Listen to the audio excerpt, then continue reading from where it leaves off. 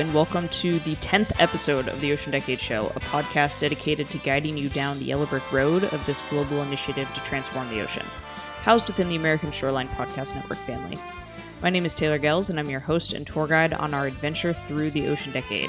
So yeah, almost a year into the Ocean Decade that I was counting it, and you know, when you're a kid and you count how many years old you are and you use all your fingers, and so we're almost out of fingers for months of the Ocean Decade, which is a very weird analogy, but it still feels big, especially because I started hearing about the Ocean Decade and working on it before it had even started. So this really seems like we're coming up upon a monumental birthday to celebrate, and I'm already thinking about how we can celebrate that milestone with an awesome podcast episode and what guests we might have, and just you all know that I nerd out about the decade, so that should be no surprise. But I really can't believe all the progress that's happened and how much the decade has grown in this short amount of time.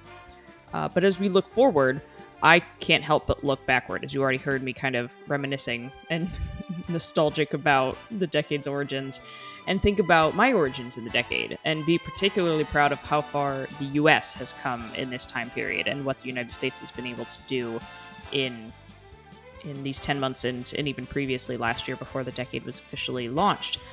So the org chart that I used to build and present when I did my Decade 101 presentations when I was at NOAA, the National Oceanic and Atmospheric Administration here in the U.S., has grown exponentially, I can imagine. And so many more people are looped into the Ocean Decade and contributing really unique perspectives and thoughts, and making this much bigger than it's going to be bigger than the sum of its parts, which I think is fantastic.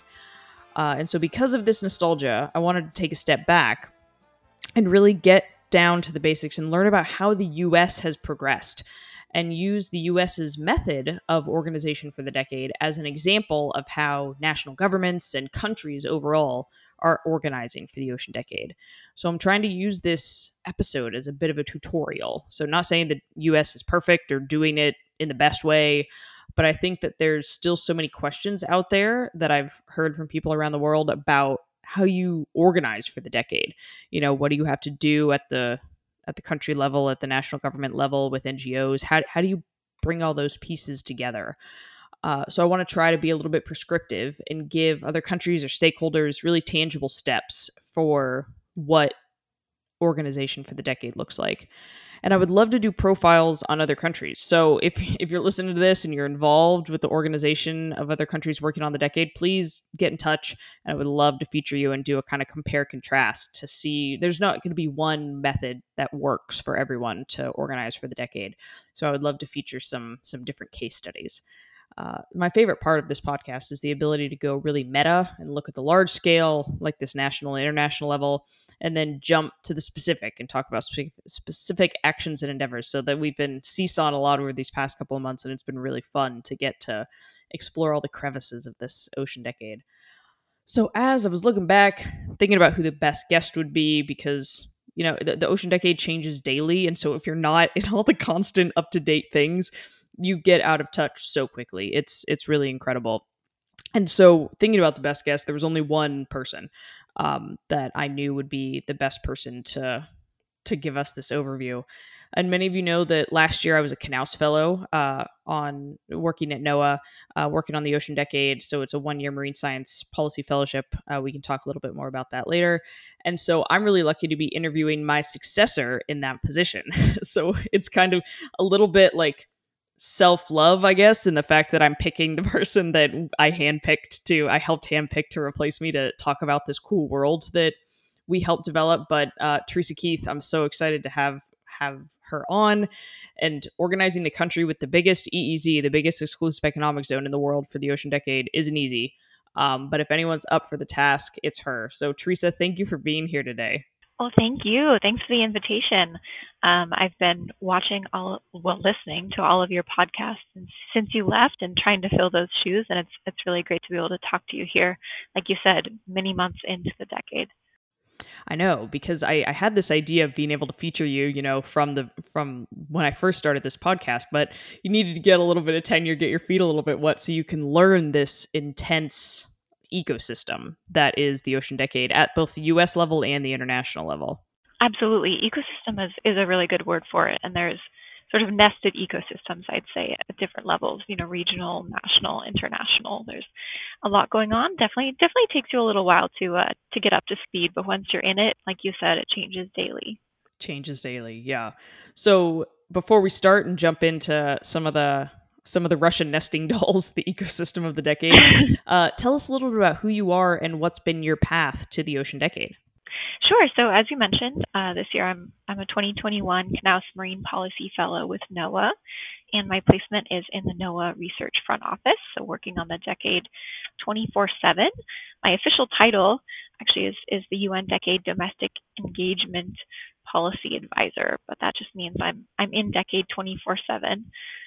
Before this, when I started in February, I'd been finishing up my master's degrees in water cooperation and diplomacy and water resources policy and management, and doing some research actually on climate change and gender adaptation strategies to climate change. So I've jumped from the freshwater world into a bit of the saltwater world, but it's all connected. It's all connected in the water world. So it's a little bit about where I came from.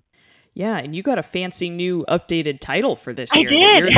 Fancy policy. Yeah, that's much more specific. Mine was something like, I don't even know. It was like UN Decade Fellow, and then so it was kind of because we didn't know what I was going to do with the role, and so I'm glad that you were able to get a much snazzier title. Although I hope that you didn't. I spent this a little bit of an aside, but I had started my fellowship right before COVID hit. And so I ordered a bunch of business cards thinking that I would meet a ton of people in person and give them my business cards.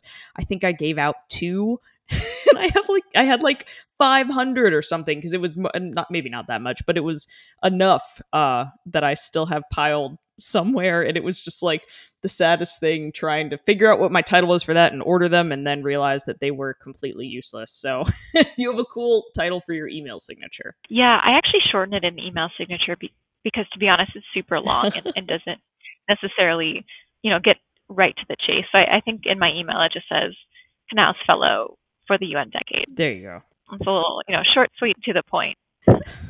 There we go. Yeah, that's the hard thing about the Ocean Decade, and what I think we've gotten into in some of the past episodes, and what we'll get into here too, is that it takes so much to explain to get to somewhere, to get people to get educated up to a level where you can then talk to them about the decade. So it's not always the easiest thing to communicate, and I think that's one of the challenges of the fellow in this position is you're coming into this whole international and national policy landscape and then trying to figure out how to communicate this weird international initiative to lots of different audiences. Definitely. And I think there's a broadness to it that can be a little daunting when you first hear about this. How could this possibly relate to me or what I do on a daily basis as whoever, as a scientist, as a policy person, etc. And so, yeah, a large part of the task is breaking it down and making it relatable to people. Yeah, so I'm a little curious, just from kind of a personal point of view, because I know the reasons why I had picked this position during my Knauss Fellowship, but you had a lot of options during placement week, or our virtual placement week, where you interviewed with tons of different offices and jumped from Zoom room to Google Meets room to all of the various softwares that we use to video connect these days. So what drew you to this position? Was it the broadness, or what was it that sparked your interest? Yeah, there are a couple things, and placement week is a complete whirlwind of positions and me printing out org charts to try and figure out where everyone is and how everyone relates to one another. But a few things that drew me in particular to the decade was the energy and excitement that you and Liz had in particular about this initiative, and the fact that it was still pretty new. You were the first fellow, I was going to be the second fellow, and still sort of figuring out what this initiative is, what it means for the U.S., how do we get people engaged, and also all those ties to what's happening internationally. We say a lot in presentations that I give that the ocean is having a moment, and that really I think speaks to a lot of the international priorities around, blue economy, around biodiversity, around climate change, everything really coalescing into talking about the ocean and what needs to happen with the ocean. And I think I saw in the decade that there was all of that really wrapped up into this one thing. So I like the broadness. I've always been interested in working on multilateral and international initiatives. So it seemed like a really exciting opportunity, and it has not disappointed for sure. Yeah, that's so fantastic. Because that, especially that energy piece that Liz Turpak, who was my Knaus advisor and is Teresa's current advisor, and so who is a senior advisor to Craig McLean, who is the lead of the U.S. delegation for the Ocean Decade. Liz is never lacking in energy and is a fantastic mentor, and I'm glad that we drew you in and that you've been able to match her, maybe get close to matching her level of energy. That I had to drink a lot of extra coffee last year to keep up with Liz. And your shoes as well. Those are some big shoes to fill, for sure. Oh, yeah.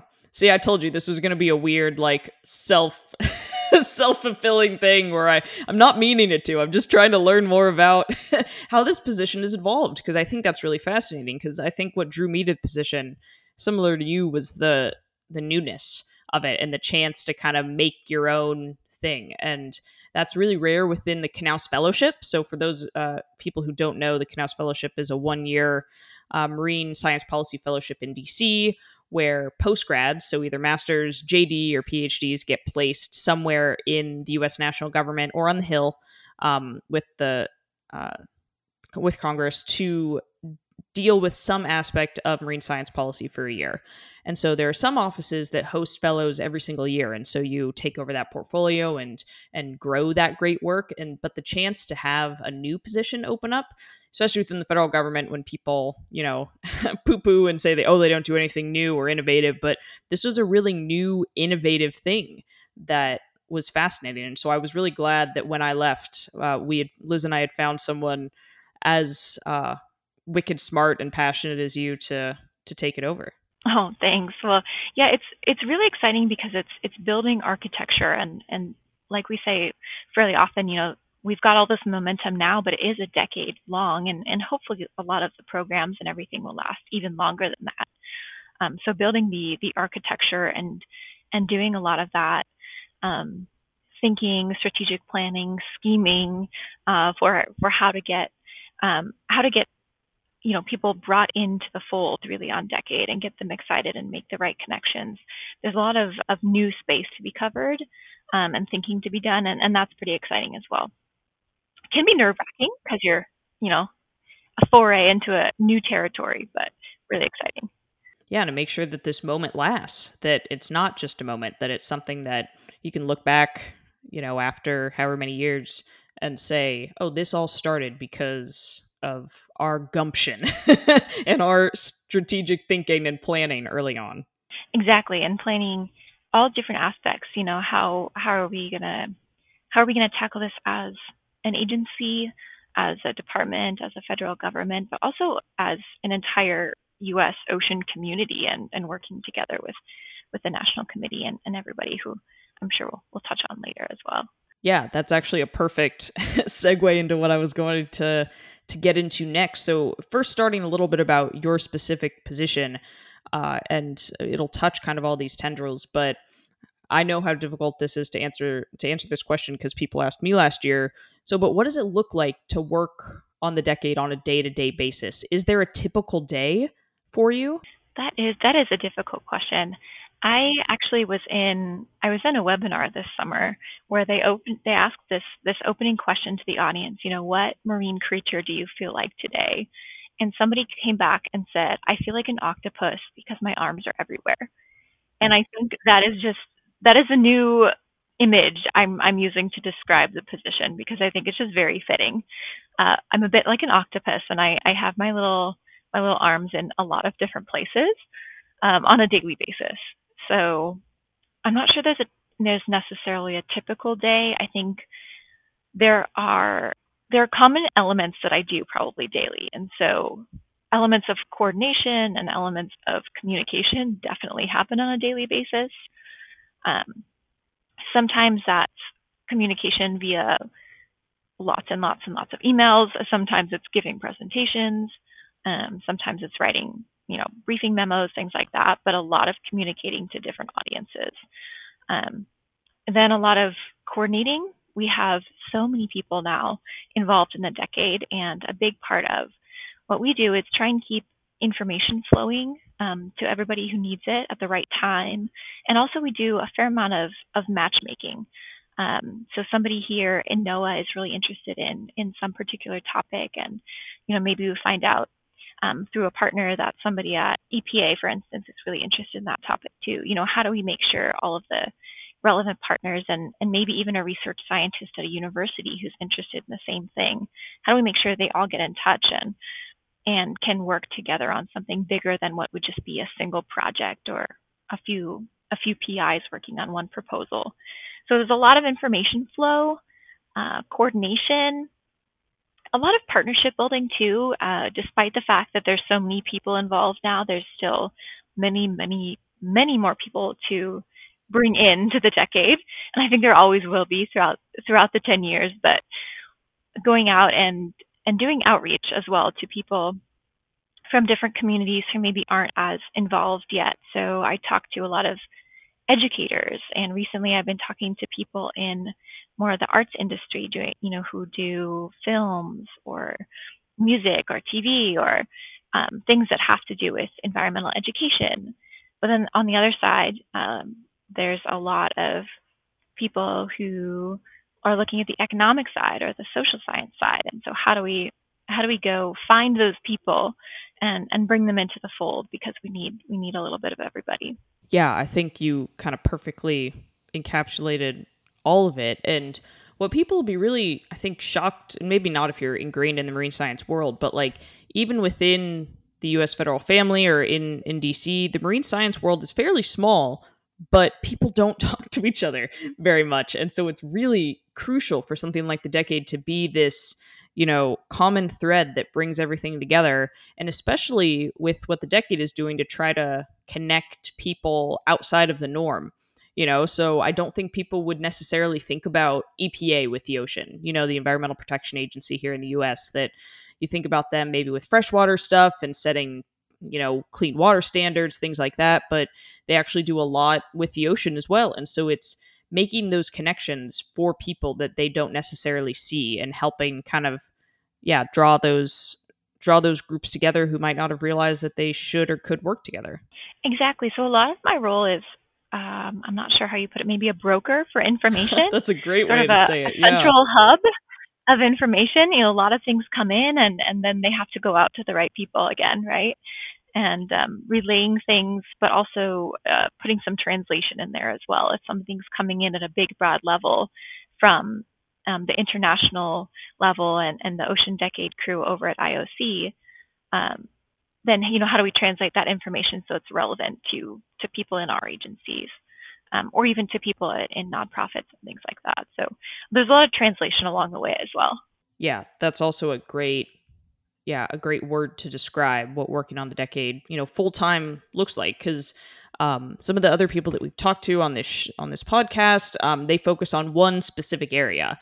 But you, in your position and working with NOAA, are working across all the areas. And so you have to not only be subject matter experts, at least to a degree, on topics, but then speak a lot of different languages. And so there's so much going on with the US and the Ocean Decade. And I made a reference earlier to the org chart that I used to go through in my Decade 101. So what does that org chart look like today? Who are all those different players that you talk to on a daily, weekly, monthly basis to make this decade happen in the US? Yeah, so it's funny you mentioned the org chart, because I of course, building off of the one that you and others made last year, updated it, and then updated it again, and then updated it again, because it's just such a constantly changing landscape and ecosystem. But a quick run through of the major players. There's I suppose I'll start first with the international side. Of course, the IOC has Intergovernmental Oceanographic Commission, I need to spell out my acronyms here, has encouraged countries to make national... This is the podcast of acronyms. Yeah. So last month was the first month where we didn't have an acronym of the month, and so I don't know if we're gonna have a new one. Maybe NOAA can count as our acronym of the month, or maybe when we talk about the SOS, the Subcommittee on Ocean Science and Technology. But yeah, we are the acronym central here. Yeah, yeah. So that'll be the first one I'll drop today is the IOC. Has encouraged all countries to make a national committee for the decade. And so the US has one. We are one of the first countries to make one and have one stood up actually early towards the end of last year, actually 2020. And the National Academies is actually not within the government in the US. It's really unique and cool in that it's extra governmental. So it's housed within the National Academy of Science, Engineering, and Medicine.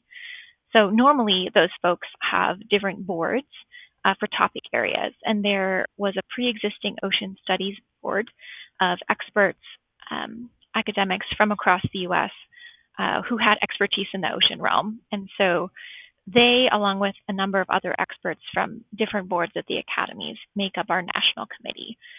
And their role is really kind of a hub for the entirety of the ocean science community in the US.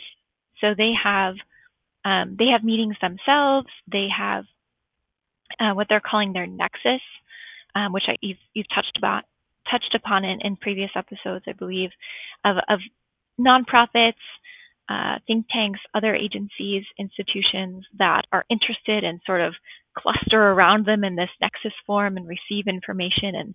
And that's sort of the hub of this US ecosystem, if you will. So they, of course, I talk to on a regular basis because one sort of spoke on the wheel, partnership, if you will, is what the federal government is doing. And that has to be closely coordinated with what the national academies are doing and finding ways to work together. So I talk to the national academies, national committee fairly often, and their staff as well. Yeah, because that marriage between the federal and the non-federal, that's a really unique thing, I think, to how the U.S. is organizing for the decade. There's, NOAA, who is leading the charge for the U.S. federal family, and then the National Committee at the National Academies of Sciences, which is trying to organize almost kind of everyone else, or at least everyone else in a pretty broad term, and that they won't reach everyone in their nexus organizations that you alluded to will help contribute to what the U.S. wants to do overall, but the relationship between those two, I think, is really unique and something that the U.S. brought to the organization of this early to show the flexibility, because we know that the federal government can't do things in the U.S. as quickly as non-federal government entities sometimes. So I think it was a smart decision at the very onset of the decade to have that balance and allow those two groups to work together. Yeah, I think you're definitely right. And the other thing that it brings in is expertise. I mean, we have fabulous scientists and many of them across the federal government. We also have many more in the U.S. that are ocean scientists, ocean researchers, other folks working on community aspects of ocean, economics or coastal resilience. Lots and lots of experts in relevant fields who are housed at universities or nonprofits or think tanks. And so, really, to tap into the expertise of this wide community across the U.S., you need something outside the federal government. So we're bringing our piece, and the National Committee is helping to organize, all others outside the federal government to bring their expertise as well. Yeah, that's a fantastic way to put it. It's kind of letting the decade have as many smart minds as it can come together towards working towards these goals. So we have the federal government with NOAA pieces, the U.S. National Committee. What are the other kind of inner workings of how the U.S. is organizing for the decade? Yeah, so that's kind of the national level. If you want to delve into the federal ecosystem, nested ecosystem, or as we always yes, do, nested doll, as you were saying, there's a similar wide-reaching coordination across the federal system as well, and that's the acronym you mentioned earlier, the Subcommittee on Ocean Science and Technology, which the SOST, yes, the SOST, which is already a pre-existing body that coordinates ocean and science-related topics across many, many federal agencies, over 20 of them. At the White House level. At the White House level, yeah. Exactly. So the SOST has many, many responsibilities. And the Ocean Decade, of course, is one small piece of that. So in order to get their work done, they have both formal and informal working groups. So there's an informal working group for the Ocean Decade with all of those member agencies of the SOST. So we're talking 20 plus federal agencies, not just NOAA, which you might think of right away, but everybody who has some sort of piece of the ocean in their portfolio. So all of those agencies come together in this working group to share information and coordinate at that really high, broad, agency-wide level. So that's one level. If you want to delve deeper into NOAA itself, we have a similar sort of structure. Of course, NOAA has many different offices and different line offices. And there's people, of course, who are doing things, for instance, in the National Fisheries Service and the National Ocean Service that are very relevant. And all of the lines, in fact, not just NOAA Research, where I sit, and I may be a little partial because that happens to be where I sit. We're always a little partial to where we sit, of course. But all the lines have things to contribute. And so similar to the cross-agency, there's a cross-line body within NOAA that's sitting under one of NOAA's policy councils. And that body really helps to integrate everything that is happening across NOAA so people know what's happening in other lines, people can collaborate and work together better. So there's a lot of nested ecosystems there, but it's maturing this year, really in the first year of the decade, and getting set up for future calls for actions and for really carrying out a lot of the things that we've already proposed. Yeah, and I think that's maybe one of the crucial lessons that I would take from the U.S. organizational system and maybe suggest to other countries on different levels is that you do kind of need different nesting. We don't want to add more bureaucracy or governance to these structures, but if you're going to try to make sure all voices are heard, you need to reach across a lot of different areas. And so, most countries who are involved in the decade probably have a similar federal level ocean agency, within, or environment agency within their countries. And so maybe a kind of nesting situation similar to what we have at NOAA to make sure that the ocean agency of each of the countries has a big part of the organization of the decade and has a lot to say, but then also across the different agencies within each of the countries of the world to make sure that there's the breadth of it as well. So while it does add an extra layer of complication, and I wish we could have Teresa's working in each of the countries around the world to help make this nesting work, I do think that that's what it's going to take to make this work. And I'd be happy to be proved wrong and see if we don't need as much bureaucracy in other countries. But for the U.S., I think especially this is an interesting model and a model that incorporates as many voices as possible. Yeah, and I think there's a lot to be said for bringing in agencies or in other countries it may be bureaus or ministries or departments that are maybe not necessarily the ocean managing department, but the economics department or the interior department or even anyone in development or things like transport and shipping. Those aren't always nested in the same bureau, ministry, department, agency, etc. And so the decade is so broad and touches so many pieces of society because the ocean does, that really having all those players are important. We need the people who work on the actual oceanography science. We also need the people who work in disaster relief and things like that. Exactly.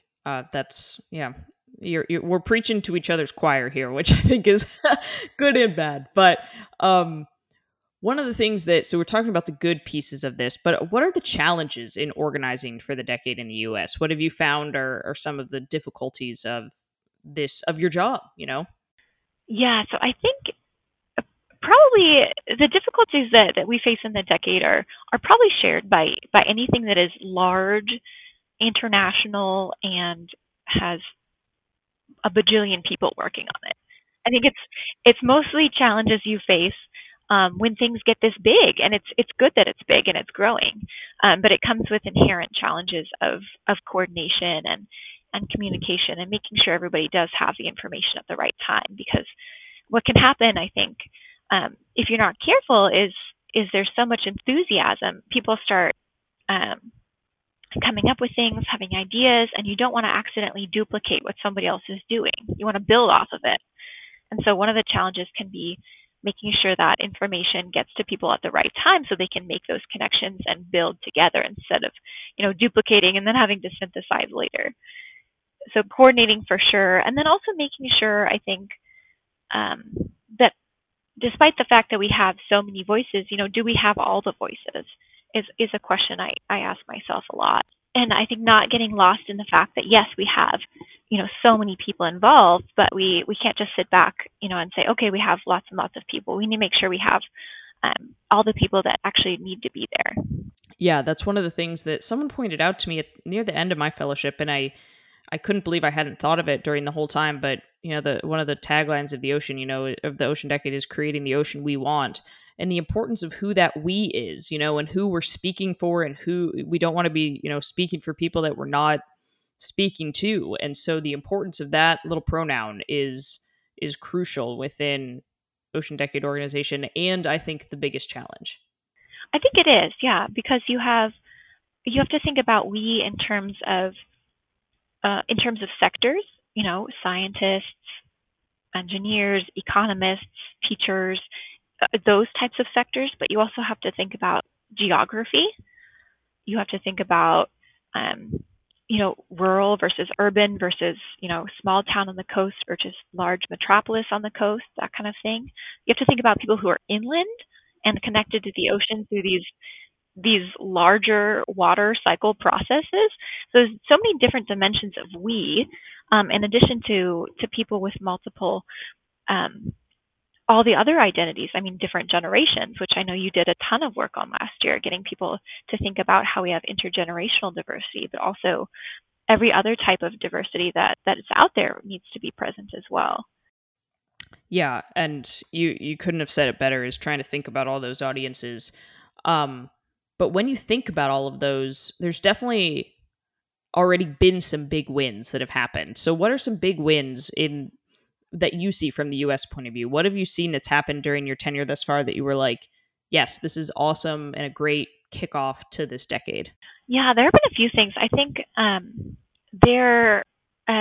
as you've heard, if you've listened to the podcast before, the National Committee has early career professionals that are very involved, also has a youth advisory committee that's very involved. And there have actually been a few events with early career professionals, and also a number of panel events where early career professionals are involved and participating actively. And I think that's a really big win based on, last few years of organizing and making sure that we're really bringing in the next generation to continue the decade. So I think that's a win, having that be more mainstream, having people think ahead of time, how do I get someone early in their career who has valuable things to say also involved in this discussion? Not just because they're early in their career and we need somebody like that, but because they have perhaps a different point of view and they have their own expertise to share.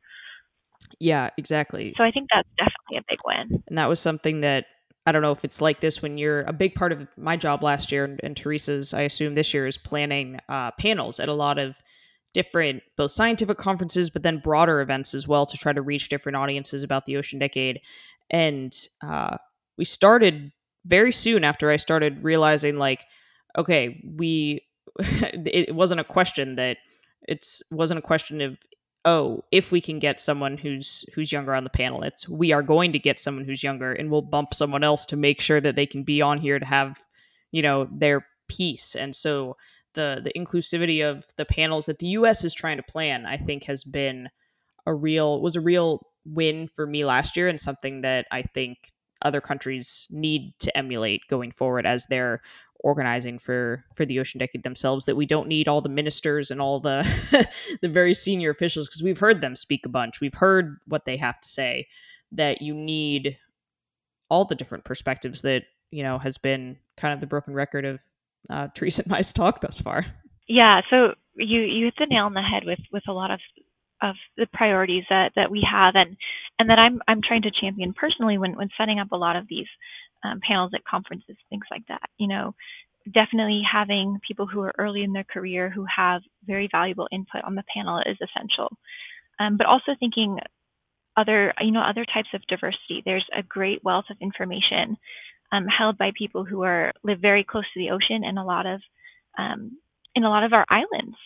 And they often, because of time zones even, have less opportunity to participate in things. And so how do we get people from across the United States, in all of the U.S. really, involved and sharing their expertise? Yeah, I was really lucky that Teresa had asked me. I'm kind of thanking her for inviting me to facilitate a discussion that she and NOAA had done at CHOW, the Capitol Hill Ocean Week, which is a big marine science policy week in DC each year. And so I got to facilitate a conversation about diversity in the Ocean Decade. And so then thanking her by having her back here, but also just love to hear her perspective too. And when we organize that, it's the simple things about picking the time zone for when your event's going to be, so that our panelist in Guam, which is something like, God, what is it, like 18 hours different from DC or something like that, could join and not be in the middle of the night and in their pajamas and have, toothpaste on their face. Yeah, exactly. And yeah, thinking about those little things and the thought and effort and intentional nature of that panel, I think is really what needs to be emulated in all the panels that we do going forward. And it's great to celebrate that one. I was really happy with the mix of people we got from different geographies and backgrounds and experiences. And yeah, challenging myself not to sit back and say, oh, that was really great, we talked about diversity, but that has to be all the panels going forward, because that's the whole point of the decade. Yeah, and I think that, we talked about some of the biggest wins that have happened this year, and just the change in people's thinking, that these conversations have to be broader, and that the organization has to be of these national committees and of, how it happens within governments. It has to be broad, because we have to talk about all these people, and there's no option anymore, that it's a necessity. And that's already a big win that I think the decade has pushed in a lot of circles. Yeah, I agree. And I think, the fact that those things are being talked about at such a high level, thinking back to the kickoff event in June and the remarks that were given by a number of different people about, including the next generation, including people from different geographies and different backgrounds, those kind of things were said at a very high level by a lot of ministers and people who are present. And a big win for us, of course, was definitely to have the U.S. among those, represented by Dr. Jane Lubchenco from the White House Office of Science, Technology Policy. That was a big win, I think, to have her there and speak so highly about the decade and its goals and coming together as a global community to get some of these things done. Yeah, that I remember seeing that and being incredibly proud of you all, because I remember as the administration was changing earlier this year and seeing all the cool appointments, I was slightly jealous of the fact that you were going to get to work with this really incredible group of people at NOAA and at the White House level, and the fact that once you're into the decade, you're in. So the former head of the U.S. National Committee for the Ocean Decade, Dr. Rick Spinrad, is now the head of NOAA. And so it's really fantastic to have this high-level support at so many different areas. And it sets a good example, I think, for the rest of the world of what we can do. We need to work. There's a whole issue in STEM in the US in terms of the fact that all of these high level people are typically white men. Dr. Jane Lubchenco aside is a white woman, but we're getting there. And so I'm really hoping that if we continue to press and make these changes, that it can continue to be talked about at a really high level, and the individuals who are getting involved in ocean science and policy today can be a more diverse high level going forward. Yeah, I think it's really important to keep having that high level mention of it, and even in things, June was National Ocean Month, and in the president's proclamation there was a mention of the Decade of Ocean Science, and sort of all that that stands for in terms of bringing in the next generation of STEM for the ocean and science and policy and putting a lot of thought into the ocean climate nexus, which of course is being talked about at very high levels at lots of international fora now. It goes back to that slide I like to start with a lot in presentations, is that the ocean is having a moment, and it's I think really good that that at such a high level it's being repeated, because I think it gives a lot of momentum and strength to all of the things happening at a ground level to make the decade happen and make all of the programs and projects and things happen. Yeah, I can't wait. I still want the U.S. National Committee or NOAA to print T-shirts that say the ocean is having a moment, or bumper stickers or something, and I'll be the first in line to to get some of those. Oh yeah. I like to change the slide up depending on the audience, but my favorite one to use is this really close up. It's taken from one of the sanctuaries. It's a close up of a Hawaiian monk seal just kind of staring you in the face and saying, "The ocean is having a moment. Stop. Look at me." Oh, that's really funny, but it also makes me feel old in that but I have it too. I have a favorite slide that I use in presentations. So it's like, am I a nerd? Am I old? I don't want to have that thought right now, but just Oh yeah, favorite slides, favorite graphics, yeah. Especially, in the COVID world that I got in during my fellowship year working on the decade. I got in one trip before COVID shut everything down, and I got to go to San Diego for the Ocean Sciences meeting that happens there annually, which would have been great except for the fact that I went to undergrad in San Diego and spent 4 years there. So it wasn't anywhere super new or exciting. It was a familiar place that I got to go to. But again, it's impacted you and your year, so you're going to have a favorite slide. And then how has COVID continued to impact planning for the decade that you've seen on both the U.S. and an international scale? Yeah, I think the largest thing is really the conferences and the large gatherings of people. I think that's probably the biggest thing that's different. I mean, one-on-one meetings, consultations, planning things. The world has adapted pretty well to do that virtually. I think the big things really that we're missing out on are those conference experiences where you can walk by a booth and start up a conversation, or walk by a poster, or sit and listen to a panel in person. We're replicating them, and I've been really impressed with some of the online forums I've been able to use for different conferences, because they're getting pretty sophisticated. I mean, it's pretty great to have your own little avatar and be able to walk around. Not quite the same thing as in person, but yeah, that was really cool. That was the U.S. National Committee had a meeting earlier this year that they used little avatars that you could walk around, and I presented a virtual poster and people could pop in. It was odd, but it was, yeah, I just wanted to be able to pick up the little virtual food and just have it like come out of my printer or something, but what can you do? We're not there yet in technology. Yeah, not there yet. That was fun. That was actually my first day on the job.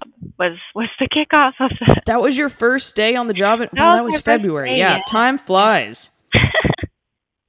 It was a great, first day on the job was the U.S. Kickoff of the decade, the National Committee. Wow, what an introduction to the world. Yeah.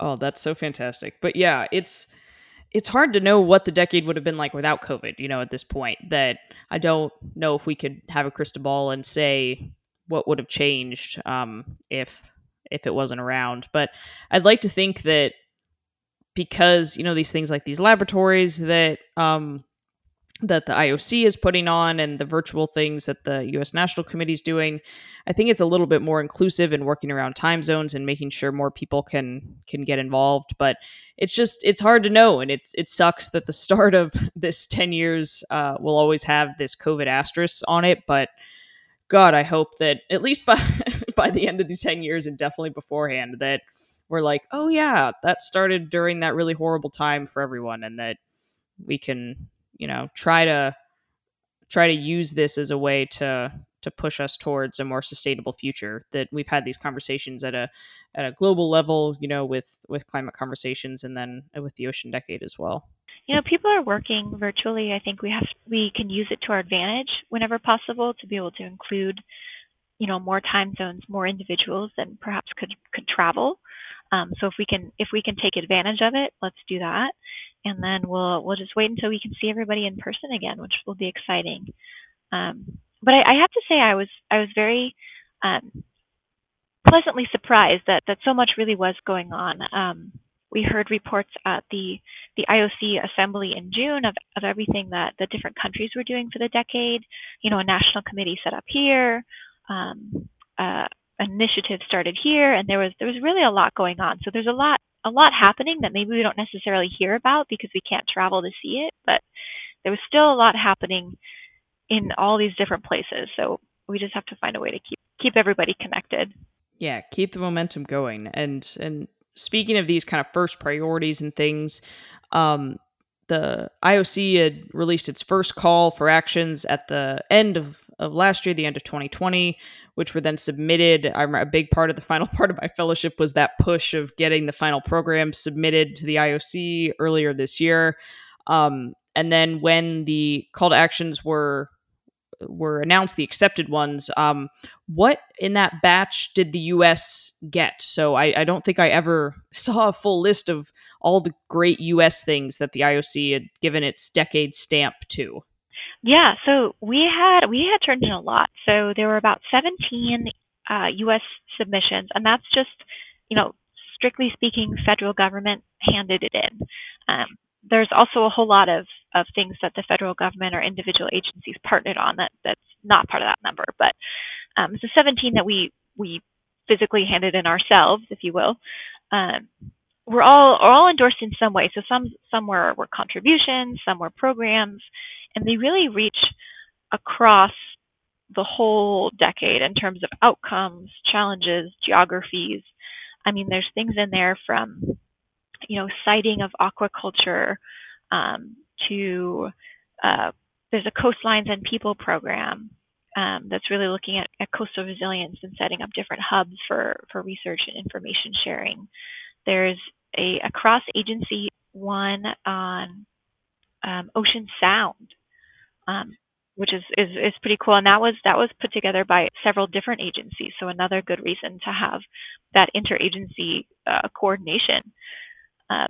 There's things on Arctic research. There's things on ocean acidification. Lots and lots of different topics, and I can tell you just from the last few months of talking to a lot of folks about what the upcoming call could look like. There's a lot more ideas out there, and to round out even what we have so far, which is a fairly large number of ideas.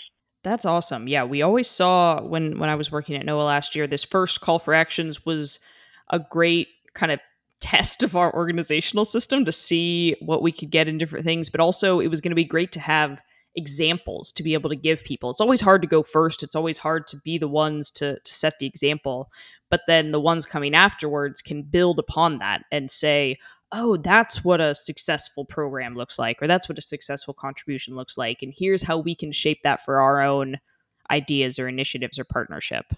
Exactly. Yeah. So huge kudos to all of our authors that went in the first round, for being the guinea pigs in this worldwide experiment, and really for helping spread the word. Actually, once they got endorsed, and helping talk to their peers about what it means to engage in the decade, from their program coordinator, program manager, scientist perspective. They've done a great job sort of as ambassadors of endorsed decade actions. And there's a lot more people who had beginning ideas in the first round that weren't quite concrete enough yet, that are now ready to turn those in for endorsement, and people that have come up with new ideas as well. So there's been a lot of that this summer. A big part of my job is going around saying, there's another call coming. Let's get organized. Let's think about what we can bring to the table in this round. Yeah, you're kind of like the town crier for the Ocean Decade in the U.S. is another good analogy to. Oh yeah, that could be another job title. I'll take that. Yeah, any different smaller thing to put on the email signature line. Yeah, town crier. I like that. I just need an actual microphone. We'll get there. We'll get you there. Um, so what are just we've talked about a lot of these different things and we've talked about some of the lessons learned along the way, but are there any other kind of big high level lessons learned, do you think, from this US organizational approach or their prioritization, how things happened and worked, to help guide, other countries as they're working on their decade organization? Yeah, I think one thing I would say is this is the time to get creative.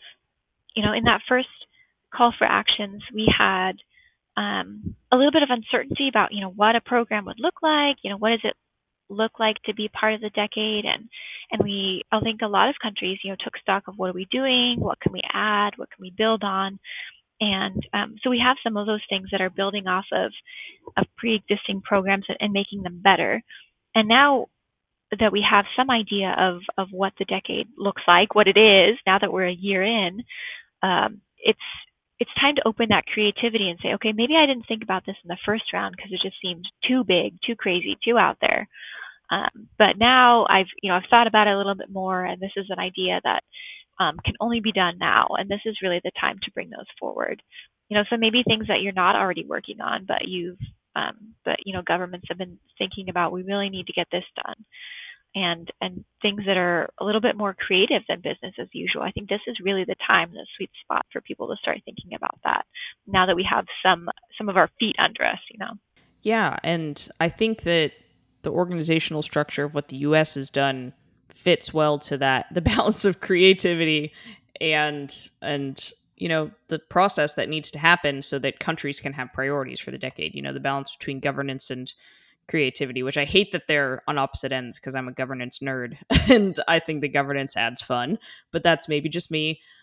Which is why I went from working on the Ocean Decade to working on shipping, which has international shipping, which has all sorts of other issues as well. I'm just a sucker for a good org chart, I guess. But it's for a big country like the US that has a giant EEZ and lots of different issues that this kind of organizational approach might work well. But I'd love to, I think it'd be so cool to talk to other national committees or other governments to see how they've been doing it.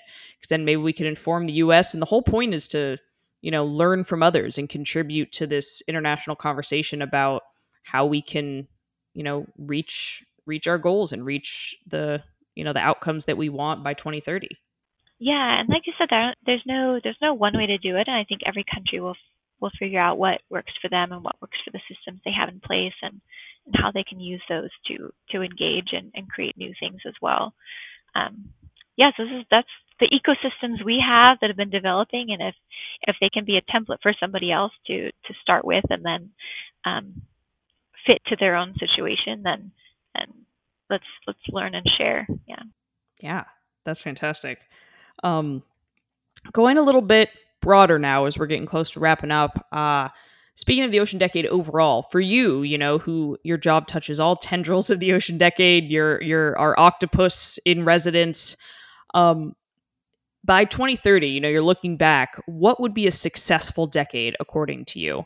And it doesn't necessarily have to be from your NOAA spot. It can be something that's a little closer to the heart, an issue that you care about personally. But yeah, defining success for you personally for this Ocean Decade. I think personally, it may be a little bit cheesy to say, but really the transformative aspect. So I think looking back, I think I want to be able to say, people came up with things that were really new and really not business as usual, because I think it's easy, especially at at a level where you're coordinating a whole country, a whole agency. It's really easy to think to yourself, okay, these are the programs we have. How can we rebrand this as the decade, or how can we tweak it a little bit and make it fit for this new initiative? It's really easy to do that, but that's not the whole point. And I think maybe early on you build off of what you have. There's nothing wrong with using those as building blocks, but really coming up with new ways of doing things, I think will be the success, and not just using this as a rebranding exercise. that's a really polite way to to say that, in terms of, that you do homework for one class and then try to use it for another, but to try to really create. Yeah, that's not what this is about. This is about something new. Think about how you're going to do it differently. Yeah, or else what's the point? We'll reach the end of 2030 and we'll be doing the same thing we've always done. Yeah, nothing new. So yeah, we'll work towards newness with this. So what's next for you? That I know we've talked a lot about your role, and I know that all Knaus fellows around this time of year get horrified because people ask them what's next for you. But how would you like to be involved in the Ocean Decade after your fellowship year is over? How is this going to impact, whatever you choose to do next? Yeah, that's a big question. Like you said, I'm starting to be asked. So I guess I better come up with a better response than I'm not sure yet. But I definitely want to continue to be involved in the decade. And lucky for me, I'm in it at the beginning, right? I have another 10 years of this whole decade happening that I, thanks to this year, happen to know something about. So I hope to continue that, whether it's, formally or informally as early career ocean professional, or, I also serve as an All-Atlantic Ocean Youth Ambassador, and we engage with the decade that way. Definitely keeping it going, and continuing to be involved in some way. Because I think if you're in the ocean world at all, or even in the climate world or anything adjacent, it'll be something to be aware of for the next 10 years that you have to engage with some way. So I hope to continue to be in it somehow, but I'm still figuring out how exactly I'll do it. Yeah, and it's like you were saying with the people, who submitted some of these first programs, and then they went and talked to their friends about it, that, you can be a great ambassador for the decade and whatever you do next, that I've brought it into my current position and looped it into different things, and that we need to make sure that you get paid for your work, but that's a whole different issue. But the fact that, that the Ocean Decade through these things are creating these ambassadors all over the world to really bring different people to the conversation and different audiences. So where can the audience go to learn more about the U.S.'s efforts for the Ocean Decade? Yeah, so the U.S.'s efforts, I'd say first and foremost, the National Committee website. So the short link for that is nas.edu/OceanDecadeUS. That's the short and easy URL. So definitely there. We're hoping soon to have perhaps some more decade information up on some of our own federal websites. So work in progress there. But definitely start at the National Committee, because that'll give you links out to a lot of what's happening in the community, and they also keep tabs on what's happening internationally as well. So it's a good hub for information. Yeah, that's fantastic. The U.S. National Committee website has a lot of information, and be sure to let us know if and when NOAA and other federal agencies can get some stuff up on their websites so that we can learn more. It'd be great to get to see that, because like I said, I'm out of the loop of U.S. planning, that I I have to email Teresa and say, what's happening? Give me a hit of the U.S. planning, because I don't know what's happening anymore. And I'm sure that Teresa would be more than happy to, put people in touch with, do more of her town criering and connecting and kind of behind the scenes puppetry. So if you're interested, be sure to reach out to Teresa, and we can get you looped into U.S. things, or get you connected at the international level. Thank you, Teresa, so much for being here today, and for, it's I know that you talk about the decade all day, and so then to come after that and then talk about the decade some more, you're a real trooper for doing this, and I've loved having this conversation with you, and kind of preaching to the choir, but we get different places too, so we weren't completely twinsies with it all. Yeah, well, thank you so much for the invitation. It's been great to talk about it in yet another different setting, and look at it from a different lens. So thank you for the invitation, and I hope everybody learned something. Yes, I'm sure they will. And everyone, come February, make sure to look out for Teresa's resume and give her a great job after her fellowship ends. So thanks, everybody, and we'll talk to you next month.